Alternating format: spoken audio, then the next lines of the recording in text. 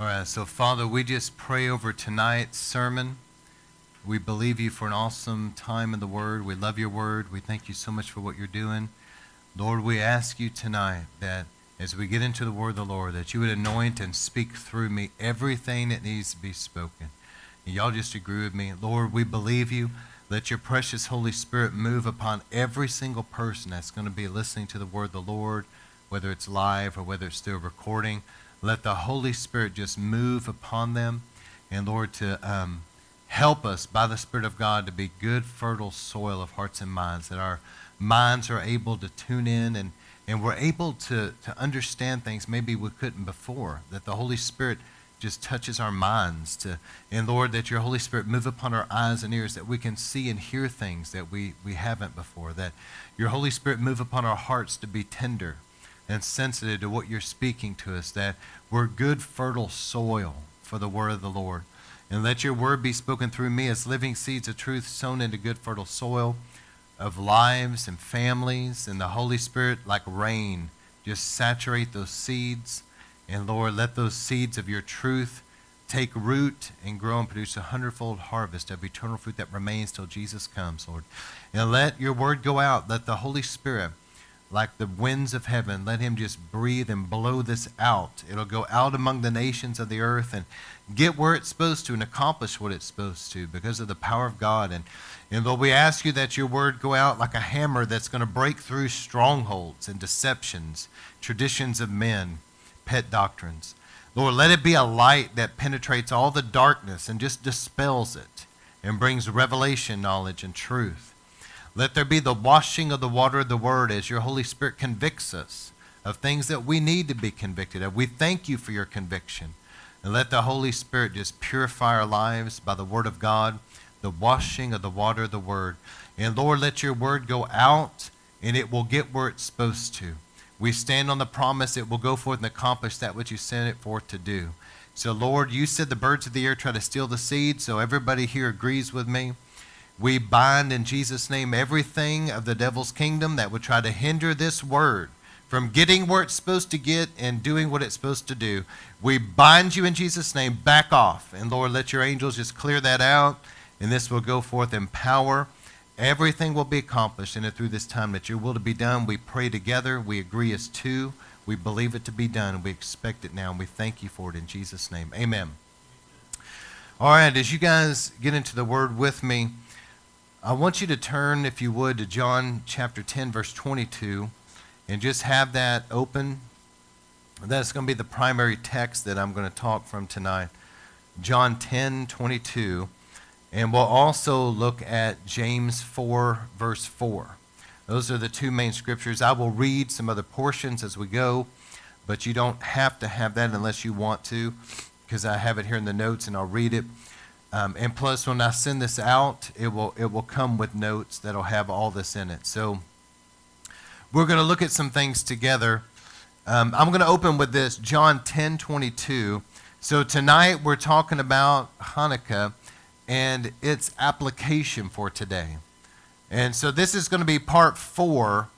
And I'm going to talk about the tabernacle glory. Okay, so we're dealing with the tabernacle glory, but specifically at Hanukkah and how we can learn from it today, okay? So John 10:22, it says, at that time, the feast of dedication took place in Jerusalem. So the feast of dedication is Hanukkah. And it says it was winter and Jesus was walking in the temple in the portico of Solomon. So Jesus had went to Jerusalem to look at the menorah lights that would have been set up at Hanukkah. And so Jesus obviously thought enough of this feast to keep it. And I think that as I go through this tonight, I believe that you will learn some things that Hanukkah will have a special place in your heart as well, especially what it represents. It's such a powerful meaning behind it, okay? So as we look at this tonight, I want you, as we begin this together, I want you to think about the tabernacle of Moses for a minute. Most of you guys are familiar with the tabernacle of Moses enough that you know that as I talk about it, you don't necessarily have to have a diagram in front of you. So I want you just to picture with me the tabernacle of Moses here laid out.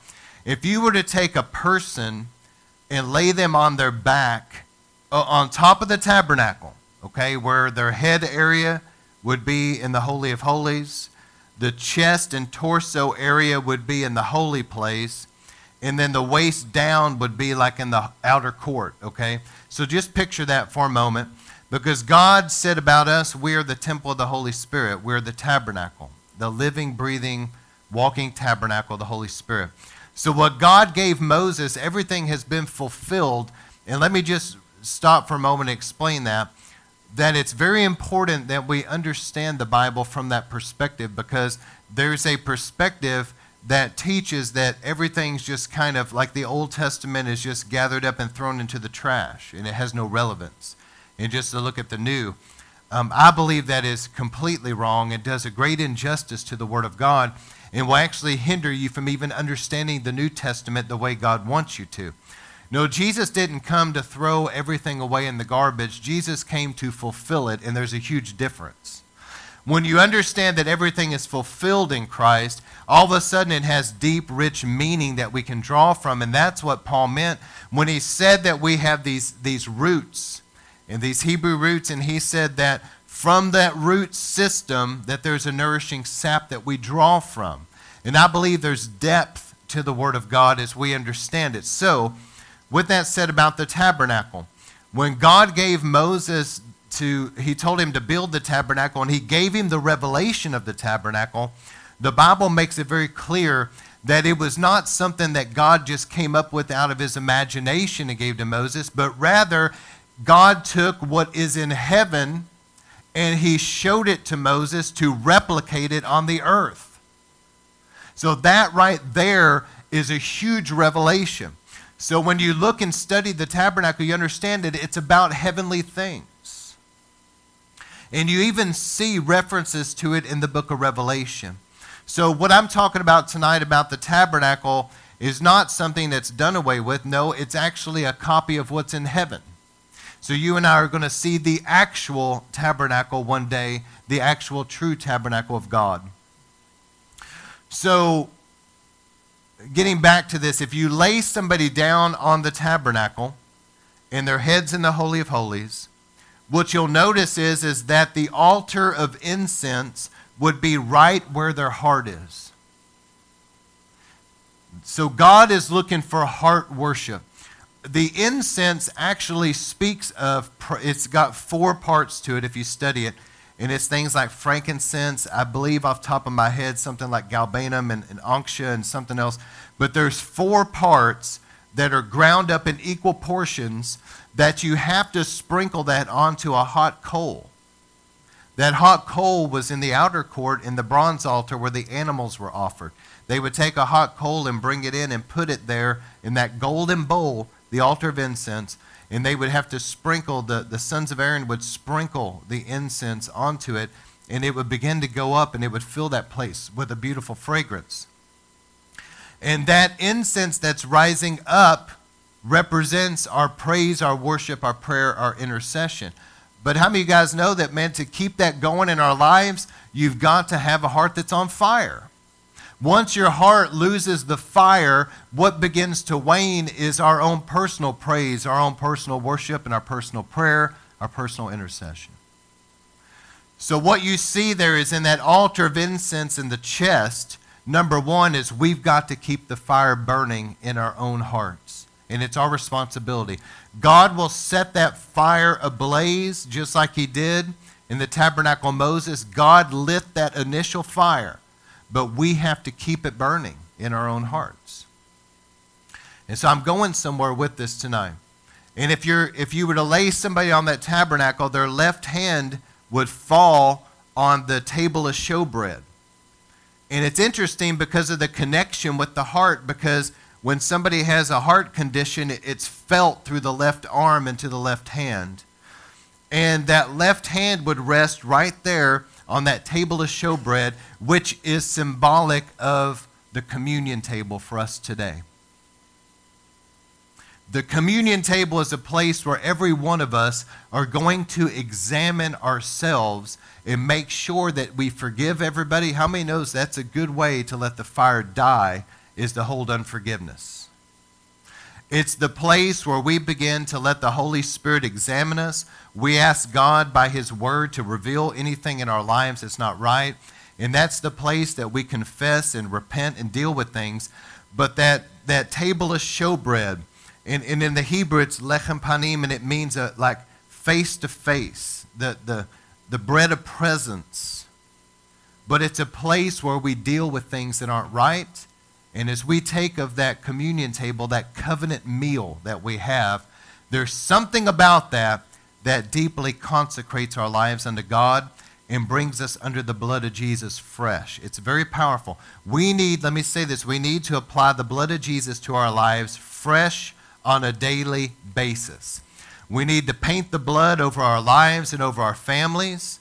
And I'm telling you, Paul said to the Corinthian church that the blood of our Passover lamb has been shed, but it is our responsibility to take the blood of the Passover lamb and apply it. And so you have that left hand on that table of showbread, and the right hand would fall on the menorah. And tonight, because of Hanukkah, we did a little thing at the beginning of service, and we lit a Hanukkah, which is a 9-branch menorah. And I'm going to talk about that some tonight. But in the Tabernacle of Moses, there was a 7-branch menorah. And the right hand would be on that menorah. And so that menorah speaks of the Word of God and the power of the Holy Spirit. See, the menorah had a knop, a bud, and a bowl that was actually the person that created it was supposed to chisel that in throughout it, and that middle branch would have had 12 if you count the knot, bud, and the bowl, and there was 4 sets of them. And then there would be 9 on each branch, and it totaled 66. God was saying, even back in the days of Moses, He was saying that there would be 66 book of the Bible that we would have today. Isn't that awesome? And so it speaks of the Word of God. It speaks of the light of God's revelation that we have in His Word. But it also, the menorah was an oil-filled, it was filled with oil, and it had the wick in it, and it would burn that fire. And so it speaks of the anointing of the Holy Spirit and the fire of the Holy Spirit. And so, in other words, the power of God. And we've got to have the ministry of the Holy Spirit. And what's awesome to me is I've studied all this out, and I could rabbit trail because this is one of my favorite subjects to talk about is the tabernacle. But when you were to actually go into the tabernacle, it also speaks of the 7 feasts that God gave to Israel, because the table of showbread is Passover. And then you go to the menorah, and it's Pentecost. And that's where God gave the sons of Israel, He gave them the Word of God initially, and then 1,500 years later, He gave the Holy Spirit. The church was born, but it speaks of the Word and the Spirit. And then the incense, altar of incense, speaks of the fall feast. But I love in the book of Revelation because God was speaking to the church of Ephesus. I'm going to kind of pick up where I left off last week. The church of Ephesus was a revival church. When Paul went through there the first time in Ephesus, remember, nothing much happened. But the second time he went through Ephesus was the greatest recorded revival in his entire ministry. Acts chapter 19.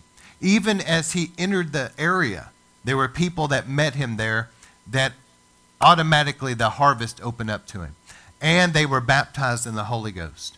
And so Paul saw a 2-year revival there. He planted a church there.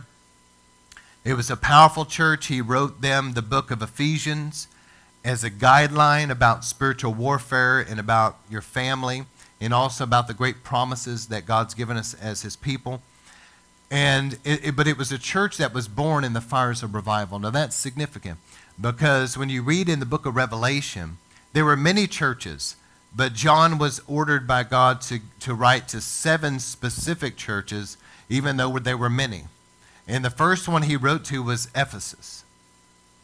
And the message that Jesus said to them in Ephesus was that I know your good works, but He said, I have this against you, that you lost your first love. He said that you need to repent and you need to do the things you were doing before. Or he said, I will remove your lampstand. And as I studied that, it really blew my mind. I've preached on this before, but do a Greek study for yourself. And it says there, you forsook your first love. First love translates your supreme love feast. So it has to do with the communion table, which is really interesting because the early church, those that have studied the early church and how they met in homes, and it was a lot different than what we see today. But the communion table was every week. There's just no doubt about it in my mind. They met together and took communion. That was just part of what happened. But it seems here to indicate in the Greek that the church at Ephesus began to let the communion table wane. And it's interesting because the communion table, the bread of presence, the power of reverencing the blood of Jesus, that communion table is the place where we deal with our sin and we get washed and covered in the blood of Jesus. It's so powerful that if you'll honor that left hand of the table of showbread, it seems to be directly connected to the power of the right hand, that fresh anointing in your life, that fresh revelation. But Jesus said to them, you forsook that first love, and if you don't return doing what you're supposed to be doing, what you were doing before, he said, I'll remove your lampstand. They could lose that fresh anointing. Is this making sense tonight? I believe that there's something to that. I take communion personally daily. And I know as a church when we meet together, we take it. But there's something so hallowed and powerful about the communion table. And I don't have enough time to really do it justice.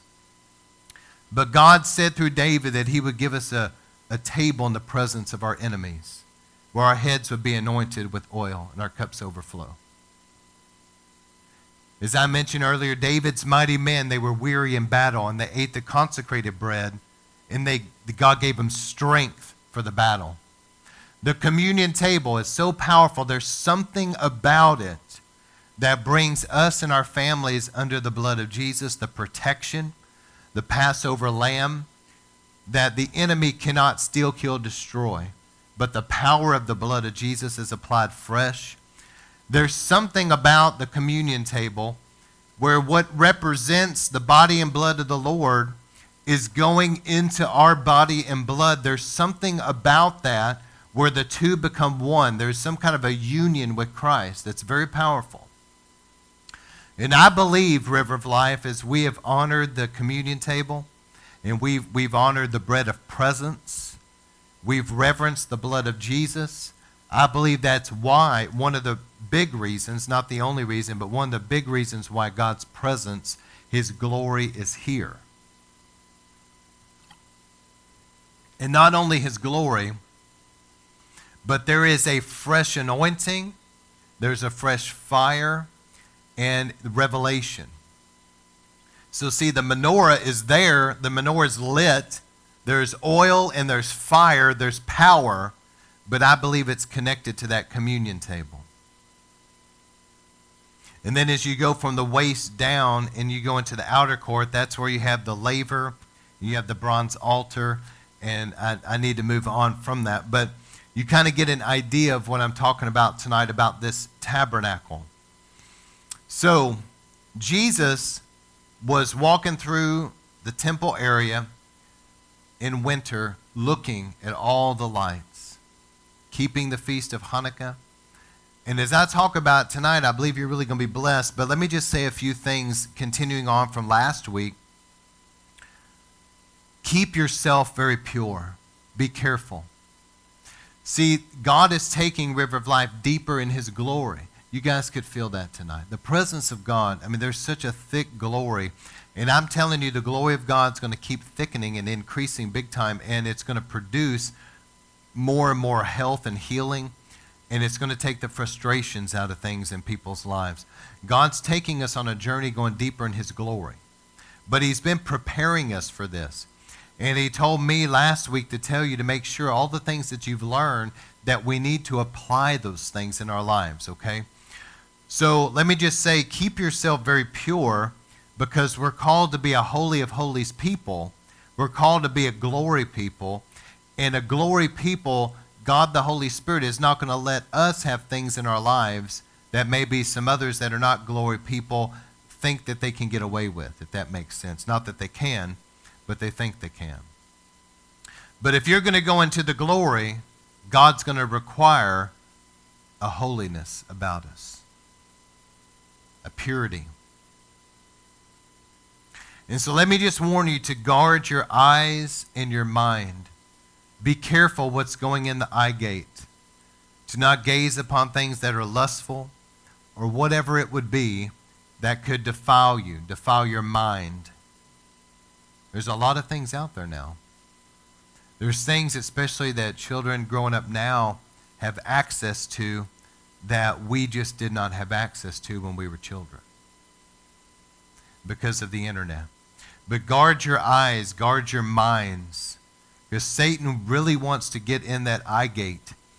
And the gateway of the eyes is interesting because Jesus said about the eyes, he said, if your eye is dark, then the rest of your being is dark. So somehow there's something to this, that the eyes reflect what's in you. And if you think about it, you probably have noticed that in some people. You can see things in people's eyes. But guard your eyes, guard your mind, guard your ears. There's things that ears don't need to be listening to. Amen? And keep your body pure. I love in the Hebrews it says that the veil of the temple was Jesus' flesh.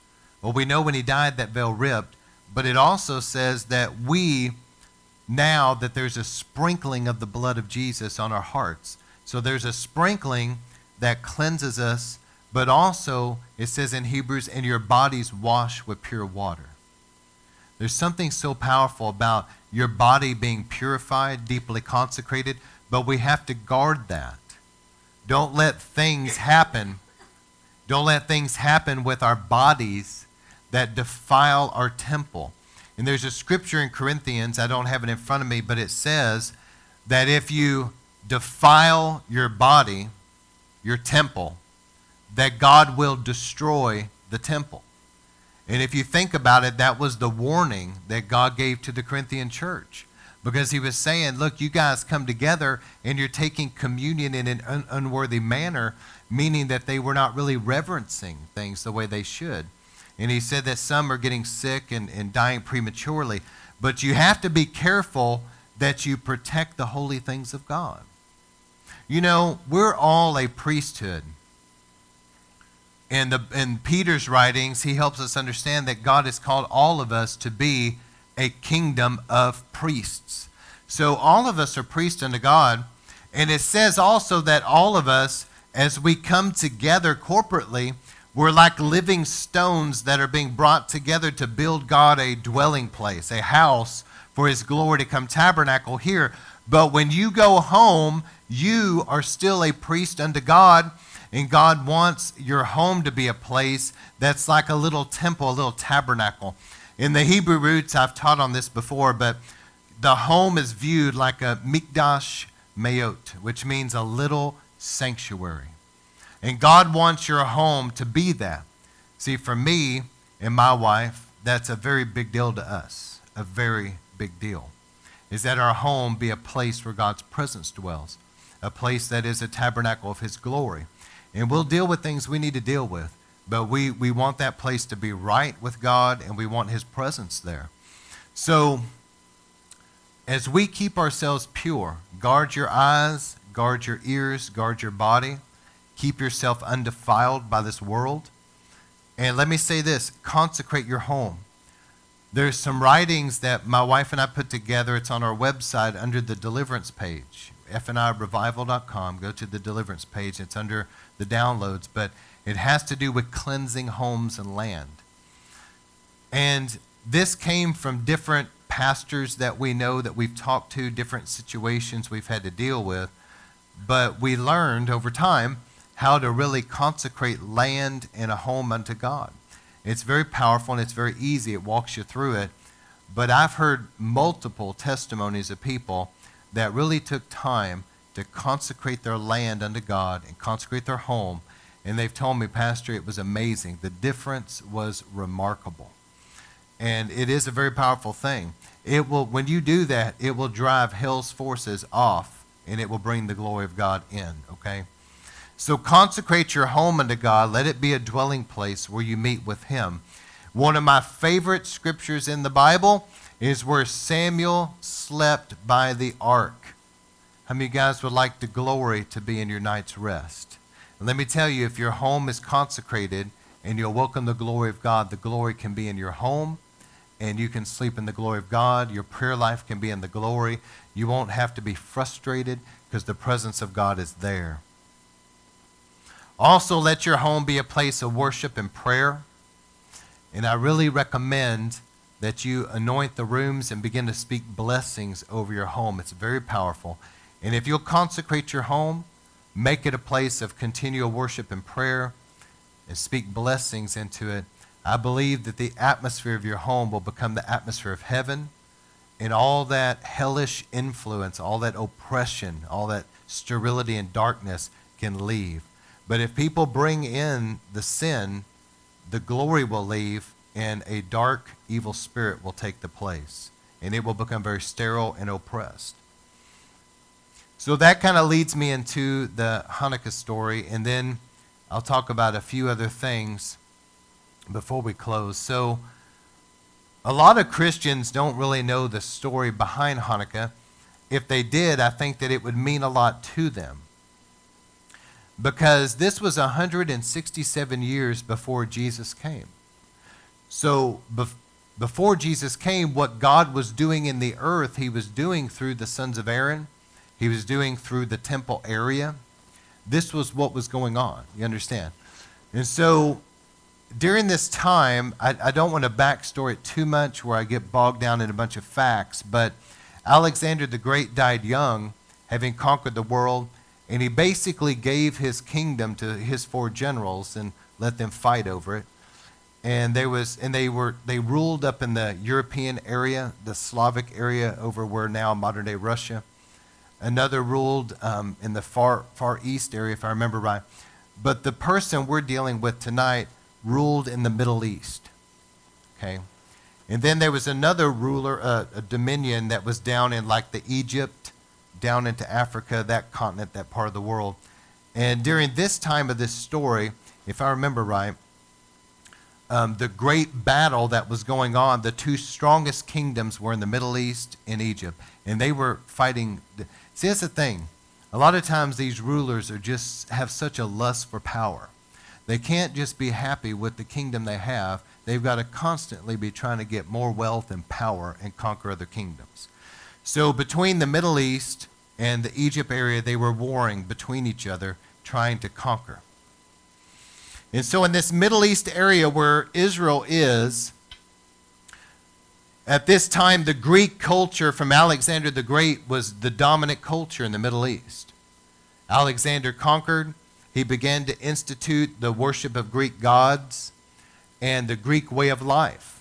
I mean, all of you are familiar with whether it be the toga or Greek philosophy. So all of this was beginning to really permeate the Middle East. And eventually, a ruler came to power named Antiochus. And Antiochus was a weird guy. And he began to rule out of Syria, but his dominion, it was a Greek culture, okay? His dominion was not just the Middle East and Syria, but extended over to where Israel was. He wanted to go down and conquer that Egyptian area, but he couldn't win the battle, so he got so enraged, he started taking it out on Israel. And so as he sought to conquer and subdue Israel completely, he wanted to do, this is very important that you guys get this point tonight. He wanted to do away with anything that had to do with God's culture. Did y'all hear that? That's very important. Anything to do with the Word of God and what God was doing in this time. Because this, what I'm about to tell you, was what God was in and what he was doing. The circumcision of the children, the study of the Word of God, going to temple, all of that, anything to do with God, the kosher diets, the feast, all of that, he wanted to do away with it. And in its place, he wanted to bring in a Greek way of living. He was successful at temporarily stopping the temple rituals that Moses set in place for the sons of Aaron. This was what God was doing in this day. This was extremely important. He was successful for a time of coming in a military way and conquering to a degree, and he stopped all temple rituals. People could no longer bring their sin offering. They couldn't bring their burnt offering. They couldn't bring their peace offerings. He went so far because he was so determined that he was going to eradicate anything to do with the God of Abraham and the culture of God. He wanted to totally do away with it, that he went into the temple area and he erected a statue of Zeus. He sacrificed a pig on the bronze altar to defile it, and it was a sacrifice to Zeus. And he took pig's broth from it, and he poured it over everything that he could, including all of the scrolls and everything that was there. He wanted to completely defile this temple. He erected shrines throughout the land, and some people were forced to offer up sacrifices at these shrines as tokens of acceptance of this new religion. So he sent his military men throughout the land, and he would go to different regions, and he would have them build like an altar to Greek gods. And he demanded that the leaders of the city, the leaders of the area, would come out, and they had to offer up an offering, a sacrifice to the Greek god. And if they didn't do that, then he would begin to severely oppress them. Some Jews were fine with this transition. They were okay with the Greek culture coming in, but most of them were so deeply troubled that they stayed totally devoted to God, but they were very troubled by what was going on.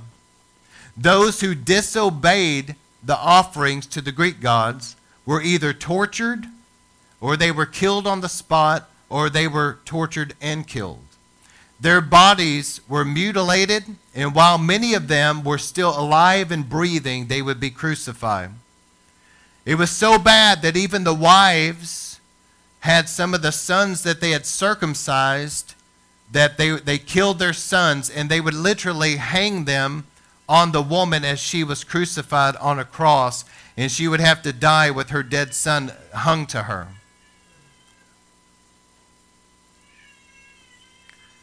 Hebrews chapter 11 talks about those that were martyred and tortured. And some biblical scholars say that this reference includes those that died during the days of Epiphanies, taking a stand for the Lord against this violent assault. That Hebrews 11 honors their sacrifice as they were martyrs for the Lord. Is this making sense tonight? If Epiphanies had been successful at the long-term extinguishing of God's people and God's culture and replaced it with the Greek culture, you have to understand that there would not be a Christmas story to be talking about today, because things had to be in place. God had to have a temple. He had to have this culture. Everything had to be there for his son to come into that. And had Epiphanies been successful at eradicating that and replacing it with Greek culture, the Son of God could not have been born into a Greek culture and fulfilled his destiny. You see what I'm saying? And this was something that Satan tried to do multiple times. We know when Moses was going to be born and he came into the world, we know that Satan stirred up Pharaoh to begin to throw all the baby boys into the Nile. Something demonic was trying to destroy Moses because somehow Satan knew that something significant was about to happen. In the same way, when Jesus was born, remember Herod, Satan stirred up Herod to try to go through and slaughter all the baby boys, trying to kill Jesus. Again, Satan knew that something significant was going on. And so one of the main things that sticks out to me as I read the story of Hanukkah and begin to think about it from a Christian perspective. Now I think about it from a fulfilled perspective. I began to see how God has, James 4:4, let me read it. He says, "You adulterous people, do you not know that friendship with the world is hostility toward God? Therefore, whoever wishes to be a friend of the world makes himself an enemy of God. Or do you think that the scripture says to no purpose, he jealously desires the spirit which he has made to dwell in us?" So James says that if you are worldly and you love the things of the world and your life becomes like the world around you, James says you are just an adulterous person before the Lord and you're becoming an enemy of God. So that's exactly what Antiochus Epiphanes was trying to do. He wanted to force that every bit of culture, anything to do with God, the God of Abraham, his word, what God was doing in the earth at that time, he wanted to come through and completely do away with it. And then he wanted to bring this Greek culture and replace it with something that would have been very much against the purposes of God. And today, and I'm sure that every generation has said this, but I do believe that in the day that we live today, there is really an attack like this, spiritually speaking. Something is going on in America that wants to do away with any type of Judeo-Christian heritage in our culture. It wants to replace it with all kinds of abominations and horrible things that God specifically and clearly says that he hates it, he's against it. But there's some kind of a war. It really is an Antichrist spirit, and in particular, I would say that in this nation, there's definitely something in the way of a Jezebel spirit. But something is trying to wage war to begin to purge out anything to do with God. I mean, it's so stupid and ridiculous that people drive down a road and are offended by a little cross off in a field somewhere. And they'll go to a court system and try to spend a lot of money to get that cross taken down. Friend, that is an Antichrist spirit. And there's something, just like in the days of this time, which I'm going to share a little bit more about this, but there's something that's going on today that I see that there's the body of Christ throughout this nation, but sadly, I'm seeing that a lot of people are becoming okay with this cultural shift, just like it was in this time. There were Jews at this time that were okay with the Greek culture. They were okay with the transition. They wanted to fit into the world around them. They wanted to fit into the culture that was coming in and be sophisticated and be in the times. But yet God had like a remnant of people that remain faithful to him. And I see that today. I see that there's a large section of the body of Christ that has become very worldly, that you don't really see a difference in them than you do the world around them. The only difference would be that they go to church and call themselves a Christian. But the Bible says in James that they're just an adulterous people and they've become enemies of God. But the story of Hanukkah continues on. As this king, Antiochus Epiphanes, began to just massacre and began to martyr many of God's people that wouldn't go along with it. As I mentioned before, the crucifixions, the death toll, it was horrible what he was doing. But there was this city, if I remember right, is Moedin or something like that, Moedin. But there was a particular city where one of Antiochus's representatives, one of his military leaders had gone there, and they had set up an altar. And again, they wanted somebody there to sacrifice to the Greek gods, and they wanted that whole city and region to begin to worship their Greek gods and forsake anything to do with the God of the Bible. And one of the leaders there, he was a descendant of Aaron. He was a priest. His name was Mattathias. And they asked him, would you offer up to this Greek god? And he said, absolutely not. He said, far be it from me to forsake my God and his word. I won't do it. And so another Jew came forward and said, I'll do it. And this was the turning point. Mattathias did what the Bible said to do, and those that would worship other gods were to be put to death. And so he struck that guy down and put him to death. Well, that started a war. And Antiochus's military began to attack. And they wanted to completely wipe out the Jews and just replace everything.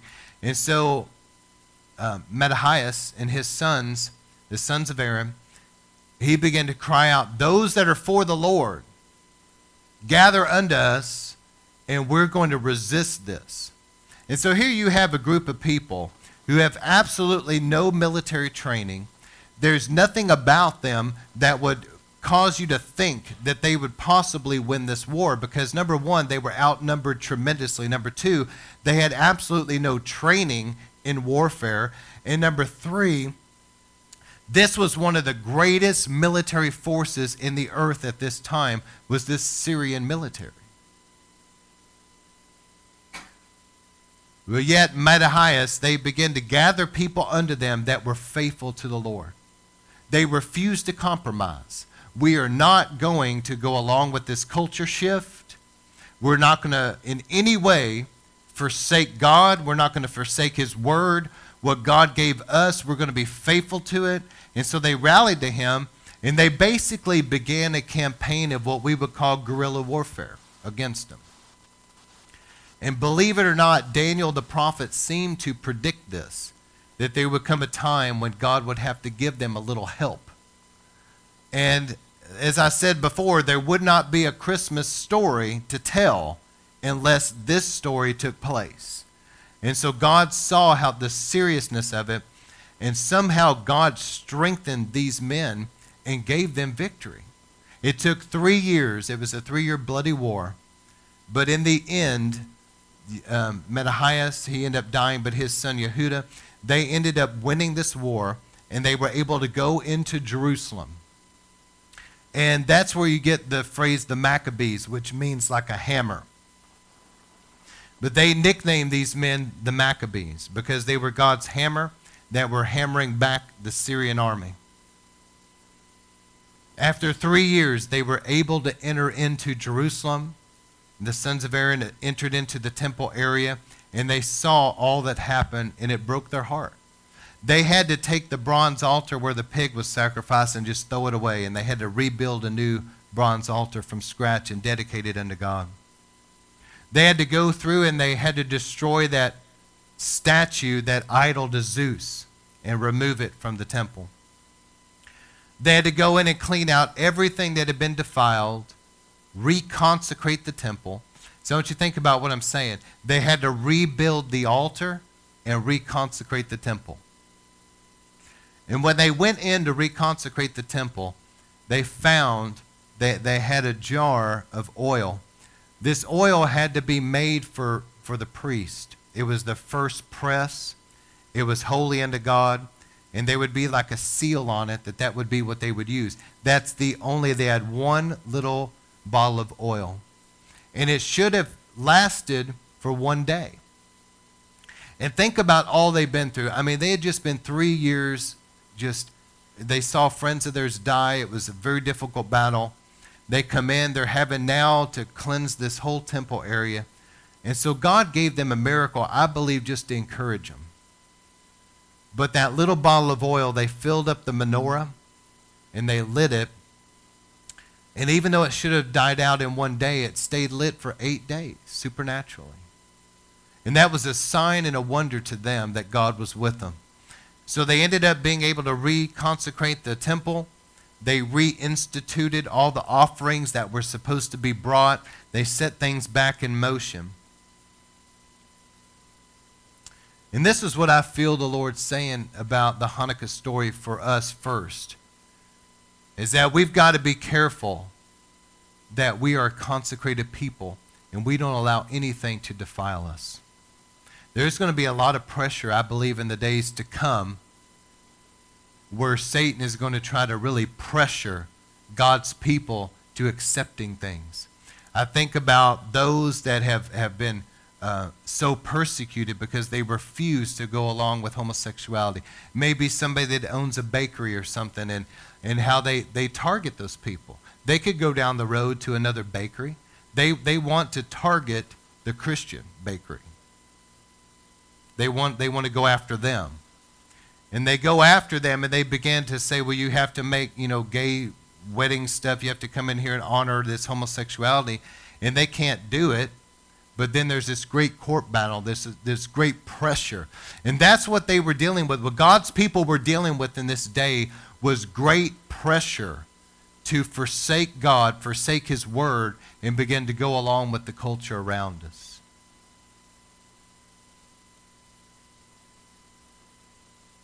And so here's the last three things I wanted to mention. And then we're going to pray for people.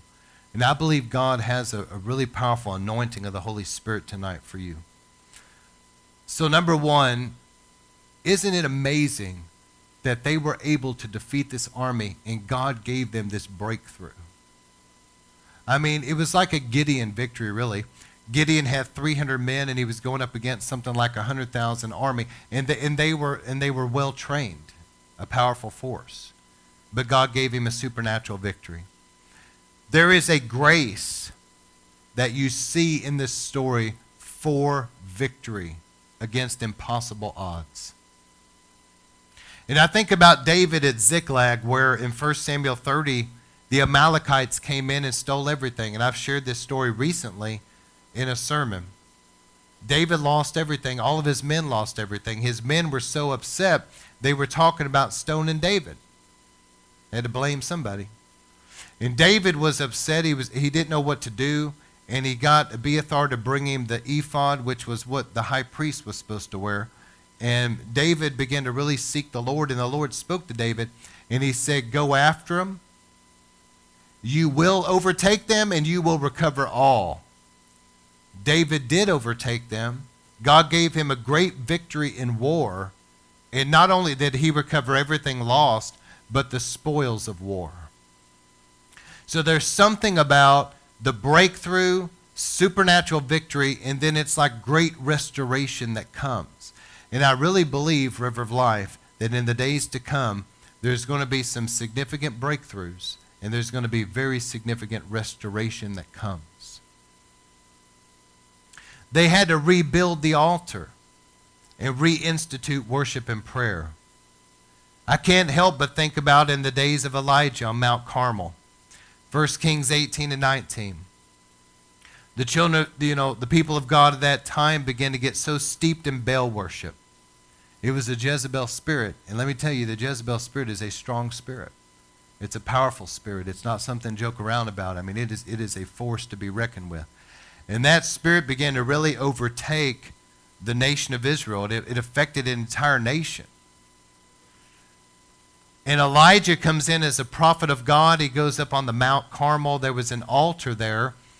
Really, technically, the altar was supposed to be in the temple only, but people still built altars on high places where they worshiped God. They would offer animal offerings and burn incense to God. But there was an altar there that had been to the one true God.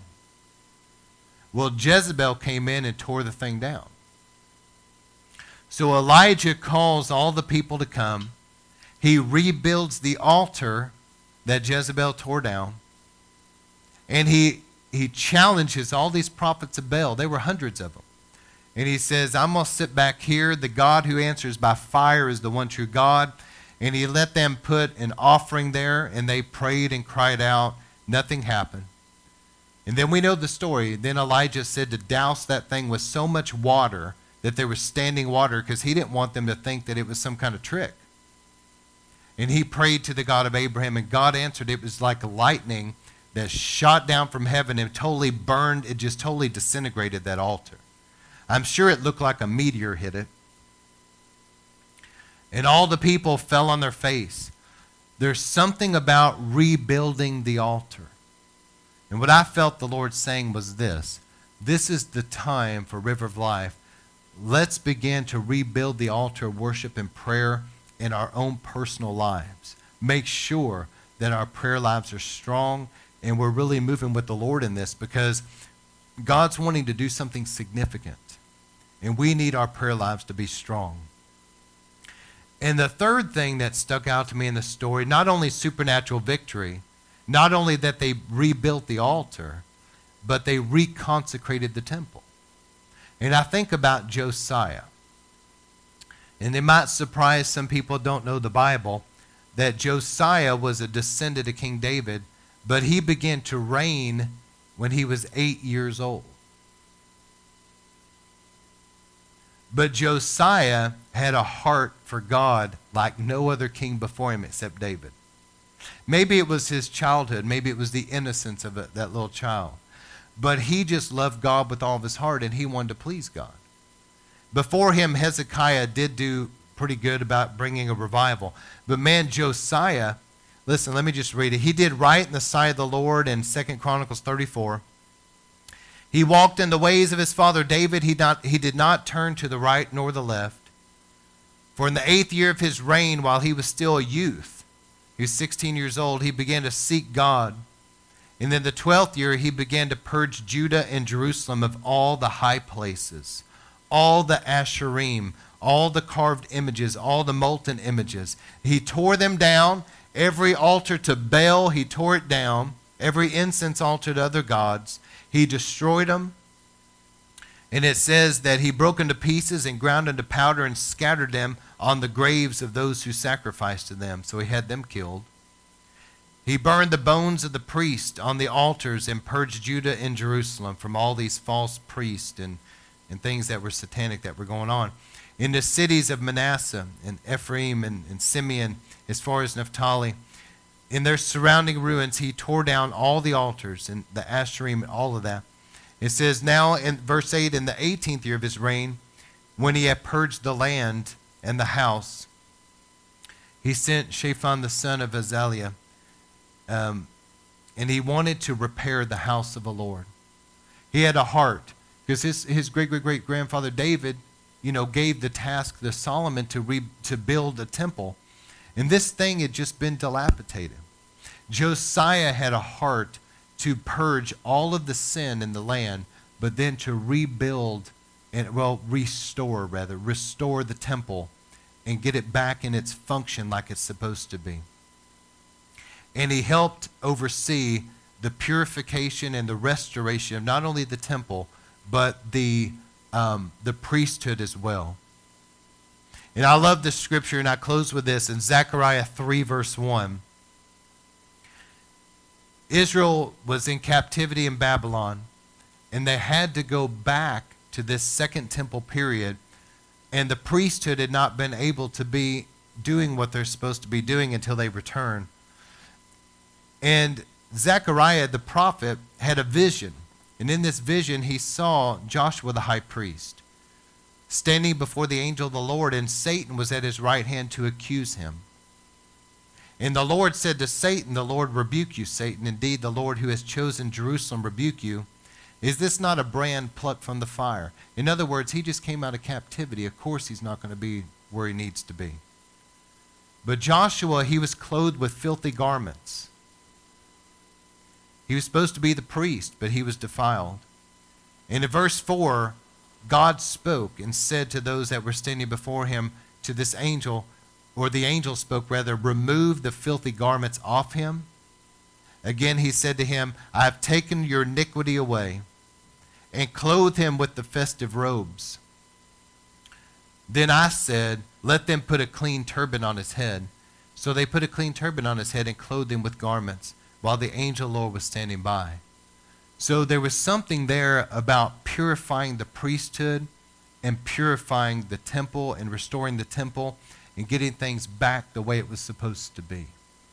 And I remember in the days of Solomon, you guys know the story, when that temple was dedicated, the glory of God came in so thick the priest couldn't even stand to minister. And this is the last thing I want to share, is just that you guys are familiar with the modern revivals today, some of the different revivals going on. And it really stuck out to me because I know from the Word of God, like a deep priestly consecration, deep priestly cleansing, that God uses the communion table. God uses being anointed with oil, and he also uses water immersion. And it's interesting to me that there's two revivals that have broke out in Georgia. One of them has to do with miracle oil. That oil was appearing out of a Bible. And that oil went all over this nation and even to other parts of the world. There was something about that as people were being anointed with oil. And oil that came directly from the Lord through that Bible. And another was the glory fire that's in the water of the baptismal there in Dawsonville. I was able to go and be a part of some of this. It was very powerful. But as people are being water immersed, there's a glory flame. And this is not isolated to this revival. In actual fact, most revivals that I even know about, this has been a very common occurrence, where the glory of God is so strong in the water that people are getting immersed, and then it's like they're being fall out under the power, or they experience the power of God in an awesome way. But it's interesting to me that those three things, you're seeing the oil and you're seeing the water immersion in revival. I believe it's a sign of the times and a sign of what's coming, that God is purifying a bride, getting us ready for the coming of the Lord Jesus Christ to meet him in the air and be at the marriage supper of the Lamb. And so that's something that has come back. I know here, we have a couple times a year, we have a deep consecration service. We fast as a church. We repent of everything. And we come together and really take communion in a special way. And you can just feel it. God is cleansing us. He's doing a work. And we go through, my wife and I anoint everybody, really pray over you. And then people, we say you can come and be water immersed. And most people do. And in that water, the glory of God's been so strong. People tell me, I feel different. Man, that was powerful. Something happened. What's happening is God is purifying us and getting us ready to meet him in the air. But this is the last thing is this. Hanukkah is prophetic about the end times. Antiochus Epiphanes is a picture and type of the Antichrist to come. And how he erected an idol to Zeus in the temple.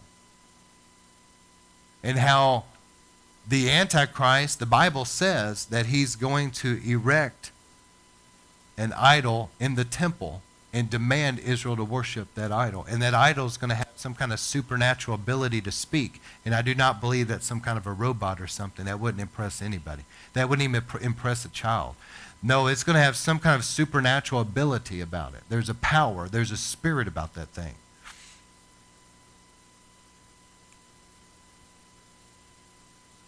But there is, so Hanukkah's story is important to understand because Satan is trying right now. Why do you think that there's so much warfare going on in the earth? And I'm going to say this briefly because I want to pray with people, but think about it for a minute. We know the Bible says in the end times that there's going to be a one world government eventually. That's what Satan's trying to force. Why do you think that the governments that are democratic, where there's freedom, think about it for a minute. How much turmoil has been in our government. Satan wants globalization. He wants a one world government now. And he's doing everything he can to push an agenda. And I hate to say it, but I think most people with any common sense can see it, that there is a group of people in the political arena and the media that are in bed with this globalization and trying to push it. But then as God's people pray, God throws in these wild cards and it just messes everything up for them, doesn't it? You get some wild-eyed businessman coming in that doesn't care what anybody thinks, right?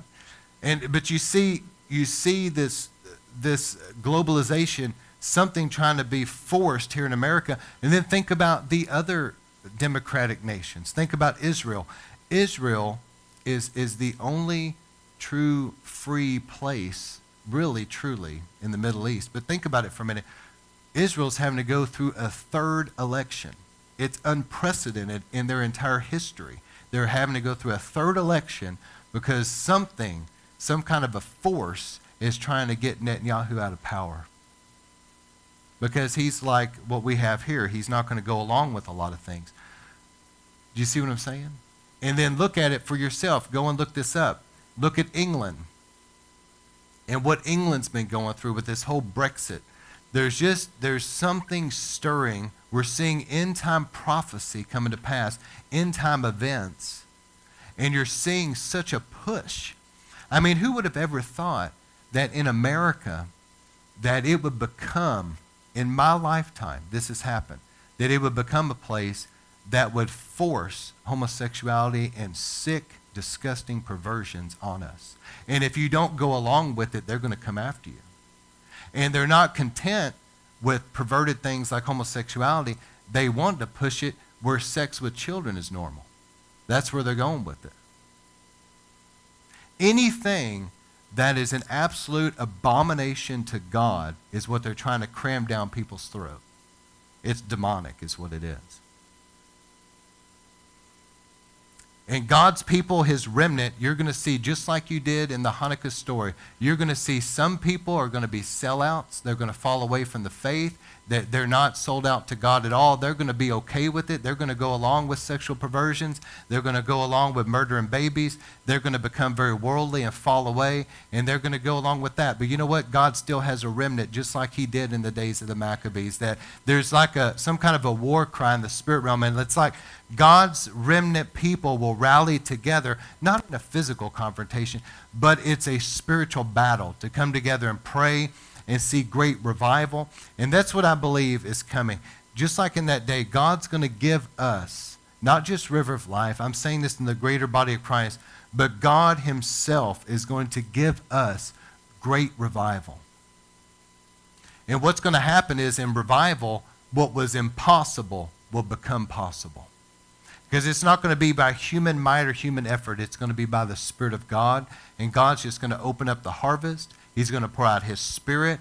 And things that have seemed like they're absolutely impossible are just going to break forth. And God's going to do it, just like he did with the Maccabees. That they got a supernatural victory and God restored things. So I'm going to go ahead and close down these recordings and all that. We're going to pray for people. If you want prayer tonight, I believe God's mightily going to move and touch you.